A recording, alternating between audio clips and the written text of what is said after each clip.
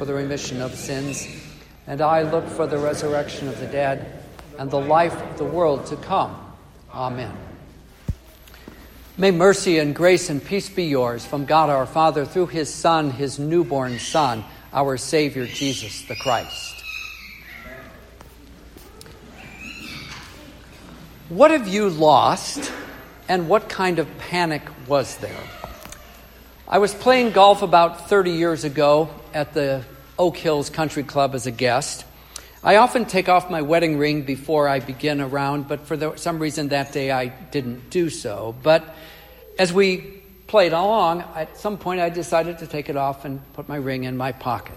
Later in the round, I pulled the tee out of the pocket, and I could still feel that my ring was there and all was good. But when we finished and we were getting ready to go home, I reached in my pocket and said, "Uh-oh." My friend heard me and asked, "Did you lose something?" "Yes," I said. "Your wallet?" he asked. "No." I said. "Your keys?" "No." I said, "Worse, my wedding ring." So I went back to the pro shop and talked to the guy behind the counter, and he was rather optimistic, though I wasn't.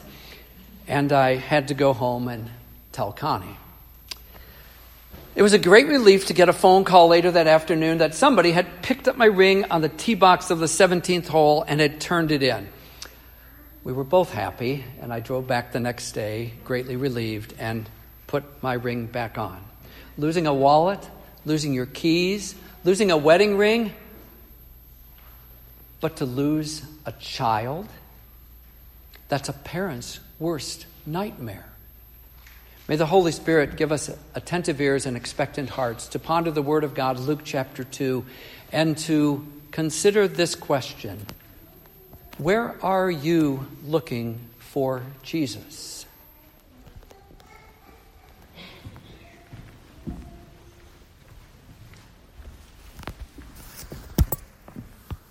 People God dearly loves. I'm going to start with this. It's something I know and I think you know as well. The chronology of the church year doesn't exactly mesh with the events recorded in the Gospels. Now, the first example is that we do not know the exact date of Christmas, and we don't need to worry about that. As I've told a number of you, my frequent prayer when I was over in Israel as we visited different sites was, "Oh Lord, help these people to know and believe that these things really happened, but don't let them be preoccupied by discovering that this is the exact place."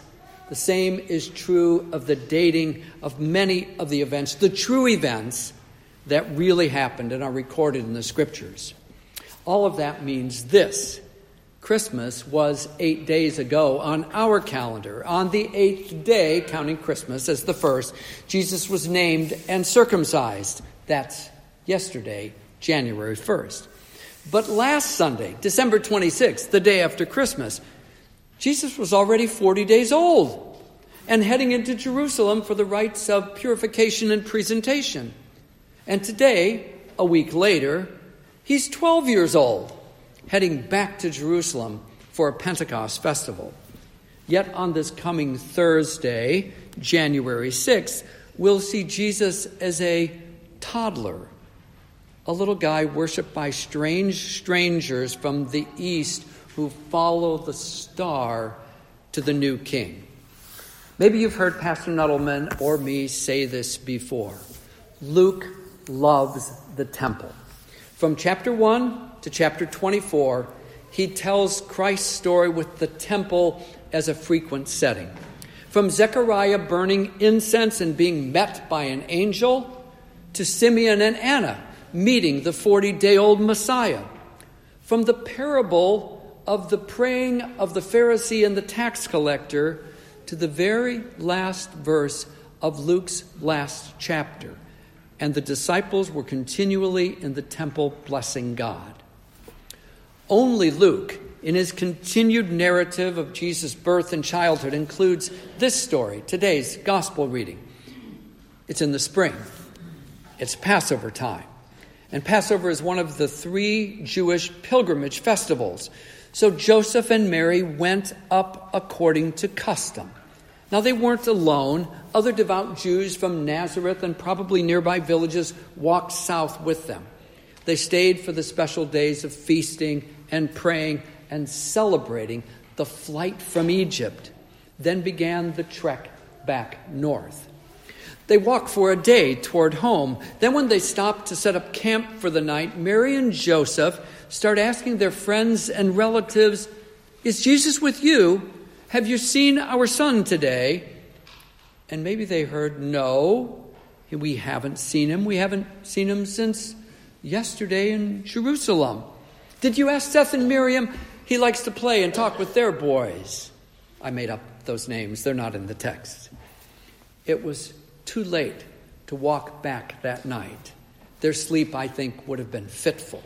But they were up at the crack of dawn to return to Jerusalem with a little searching that day and more the next day, until on the third day, as they walked through the temple courts for one last time, Joseph and Mary see a group of scholars huddled together, and as they get closer, they hear and they recognize a voice they know.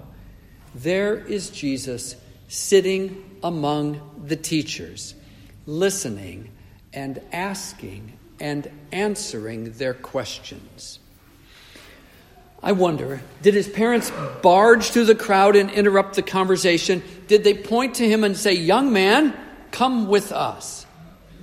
Now, if you look at the cover of your worship folder, it suggests that they took him away from those curious men first. And it was then that Mary said, "Son, why have you treated us so? Your father and I have been worried and frantic in our search for you."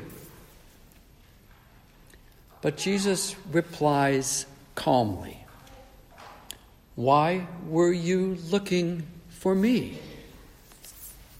Don't you know that I must be in my Father's house?" No, they didn't know that. Mary and Joseph did not understand Jesus' reply, not then, not yet.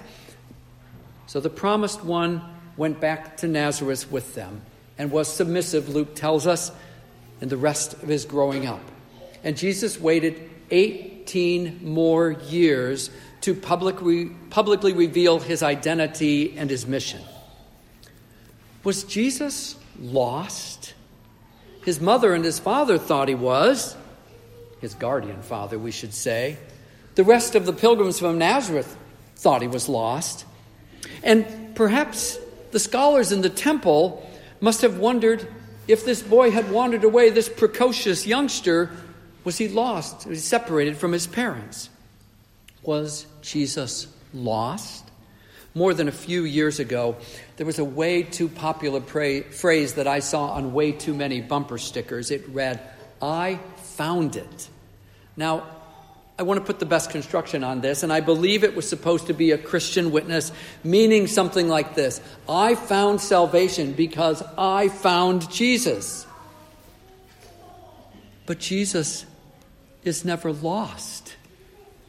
Jesus never needs to be found. Rather, he is the one who seeks and who finds the lost. The runaway sheep, the rollaway coin, the two rebellious sons, and yes, it is only Luke who includes those three parables in his gospel.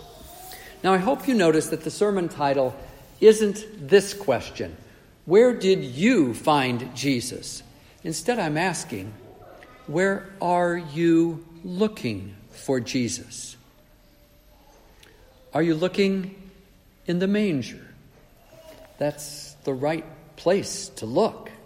The Word became flesh to dwell among us, full of grace and truth. But he doesn't stay in the manger, in the stable. That's only Jesus' temporary crib. Are you looking for him in the arms of aged Simeon? That's another right place, for he is taken into Jerusalem to be presented and to be redeemed, to be the firstborn of all the redeemed children of God, and to be the reason we can all say, "I'm ready to depart in peace." Will you be looking for him on Epiphany? Will you be looking back in Bethlehem when the Magi arrive to discover and rejoice that the King of the Jews is also their King and their Savior? But then the Holy Family has to escape to Egypt, to escape the rage of Herod. So where are you looking? In the manger, in the stable, in a rented house in Bethlehem, in a camp in Egypt, up north in Nazareth, where he might have been playing tag with the other children, or maybe in the carpentry shop, surrounded by sawdust and wood shavings. Mary and Joseph are both surprised to find Jesus in his Father's house. Have they forgotten the promises of Scripture? Have they forgotten who Jesus really is? Have they forgotten that he is the very Son of God? I'll ask again, where are you looking for Jesus? And I'll tell you where you and I must always be looking for and finding him. We should look for him on the cross, where he suffers in payment for your sin and for mine, where he wins righteousness in place of guilt, where the greatest sacrifice was made, greater than any offered in the Jerusalem temple. We should look for him on the cross. We should always look at the cross. And we should look for him in the tomb, where first he rests, as we too will rest in death, until he bursts out in victory, setting us free from death's prison. Yes, we should look at the tomb, and outside the tomb, we should always look at the tomb. So where else are we looking for Jesus? In his word.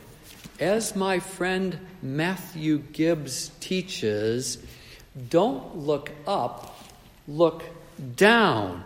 See the written and revealed word. See in this word the one who is the answer to the greatest question. How can I have life? How? In the Savior who gives life that is new and never ending. Look also in his sacraments. Look at the font and look at the altar. See the holy actions where Christ's powerful word is joined with simple, visible, physical stuff so that he can deliver to us the gifts of his salvation. Finally, look at his church. For even in this not so impressive sanctuary, although it's dressed up nicely for Christmas, this is the Father's house. Where 2 or 3 are gathered in my name, Jesus says, there I am in their midst. His promise is certain. I will be with you always to the very end of the age. Christ will be with us, with his redeemed people, with his church, until he brings us with souls and bodies united to full joy and perfect peace in the Father's eternal house.